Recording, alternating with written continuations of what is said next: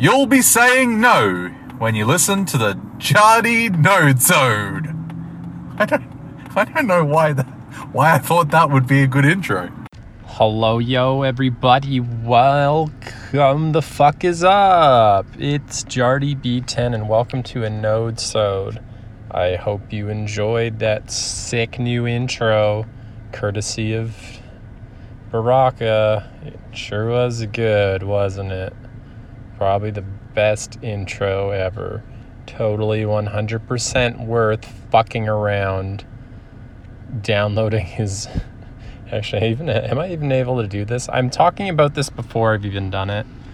I'm wondering if it's even possible or how much of a hassle it's going to be for me to download his track, which isn't that straightforward. Like, I'm probably going to have to record it off Audacity and then pull his garbage fucking intro off and then plop it at the beginning of this one. Good God. Not even worth it. Anyway, today, there's lots going on. It's the off season. The draft just happened. You know what I'm going to talk about? Not the draft. I am not qualified to weigh in on the draft at all, unless it's the VHLM draft, in which case I'm still not qualified to weigh in on it because I haven't done all my homework yet. Probably should, though. Could probably be effectively GMing Halifax. I did start a little bit of scouting, but I got busy and haven't been. I should probably get back on that, though. In the meantime, I'm just going to give you my hard-hitting analysis of one particular trade. Just the one particular trade. And that trade was between Davos and Riga. It was the most controversial trade that happened. It had so much discussion around it. And I'm here to fucking tell you what's going on there. So, on Wednesday at 8:53 a.m. in the trade section, Davos received the rights to old fuck Alex Johnston from Riga in exchange for their season 87 third round pick, Davos's own pick. Now, the logic behind this trade, this is actually fairly typical value if you're trading a player's rights away. You know, they're going to test. They're about to hit free agency. You can't re-sign them. They tell you they're not going to come back to your team.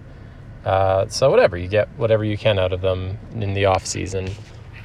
So yeah, third and fourth kind of draft picks is what you'll typically see for this trade, or for this type of trade rather. And this trade was no different. However, the big fucking difference with this trade is that Davos's GM is Alex.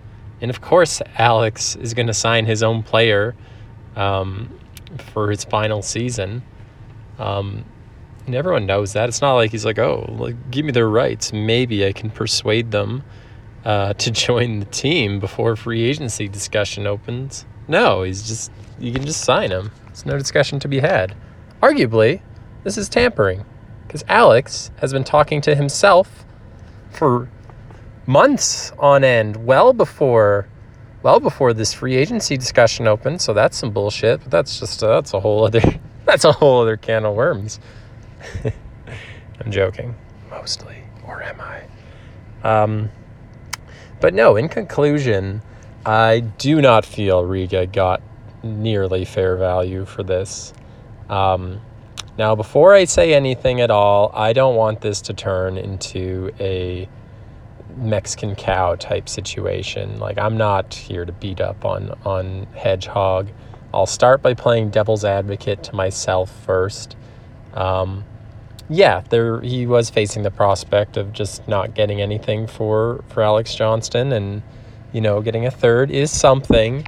If it's between getting a season 87 third and not getting anything at all, then directly it does benefit Riga the most to get something out of the player, So to be fair, that is the case.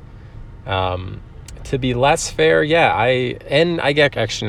before I get into less fair things, I will also say that this strikes me as a trade that, probably wasn't very complex of trade talks, I imagine Alex approached Hedgehog and was like, I would like my own player. I'm going to free agency anyway. I'll give you a third.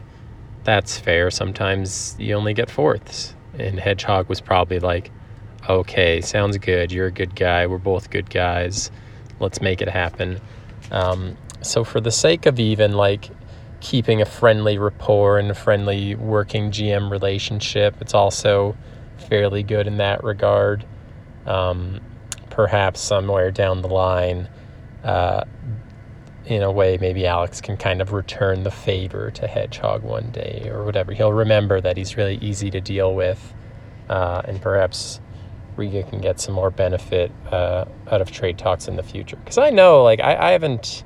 It's been a while since I've actually GM'd, and I've just been assistant GMing in Halifax. But, there's some GMs, even in my little time, and even as little of a role as I had in actually doing trade talks, that I didn't want to fucking deal with, Some people are just annoying to talk to, and you'd just rather look at every other team than have to deal with a particular GM or two or whatever. So those are the pros of this trade for Riga. Overall, though, I think they got fucked. They got fucked, okay? They got absolutely fucked. Alex, that stingy, that fucking slippery, tricksy little motherfucker, manages to get freaking his own player, who's a very good player, one of, I'd say, a top player in the league. You never really know how a certain player is going to do from season to season, and he is in his final season, so he's been hit with his hardest version of depreciation. But damn, yeah, he got an elite player for a third-round draft pick, which is absolutely wild. And the thing is that I really think Riga could have got more out of this because they just had more leverage over Davos than, was presented. Alex could have been like, yeah, I'll give you a third, or I'll just give you nothing and you'll get nothing. I'm not going to give you more than the third. I don't need my own player. There's plenty of free agents. I can sign a different free agent, I don't need my own player.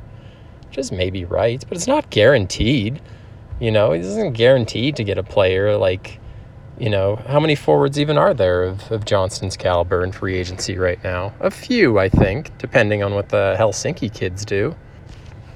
I'm looking at let's look at everybody over 800 TPA for forwards.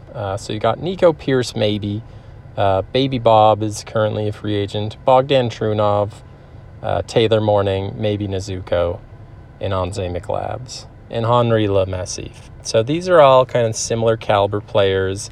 And in fairness to Davos, they probably would have had an okay chance of getting at least one of those players instead of their own.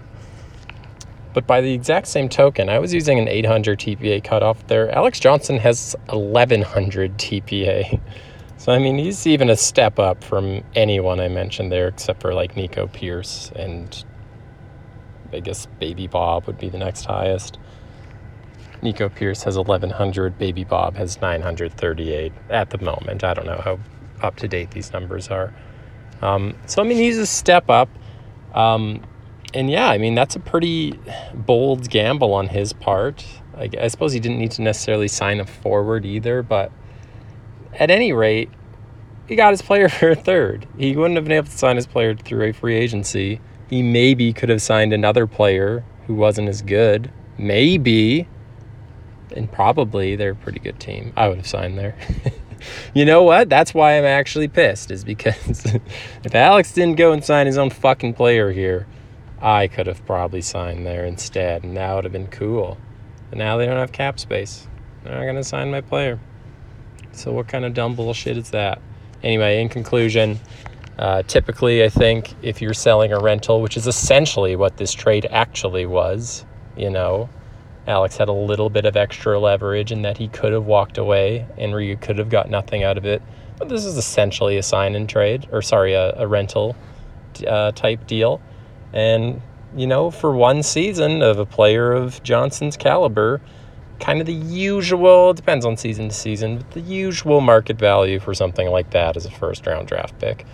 So that being said, Riga probably could have got a second-round draft pick in this deal, at least a second-round draft pick. But Alex is a tricksy motherfucker. And yeah, Hedgehog just wanted something. He wanted to be guaranteed something. And, you know, so did Alex, but just for cheap is ultimately how I see this deal broken down. Anyway, that's my thoughts on this one particular trade. And that's, I guess, all I have to say about that I can remember for now. Tune in to my full podcast. I'm going to continue talking about free agency, but specifically Poopy Pee Pants. He is, damn, I was going to say the best available defenseman, but he really isn't. But he's top 3 available free agent defenseman.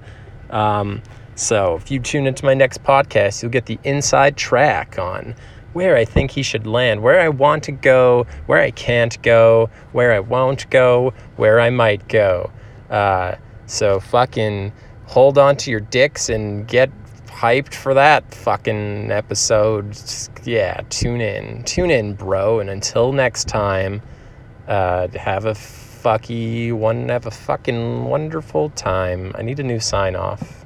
Christopher Tots is back. I can't say I love you anymore. Bye.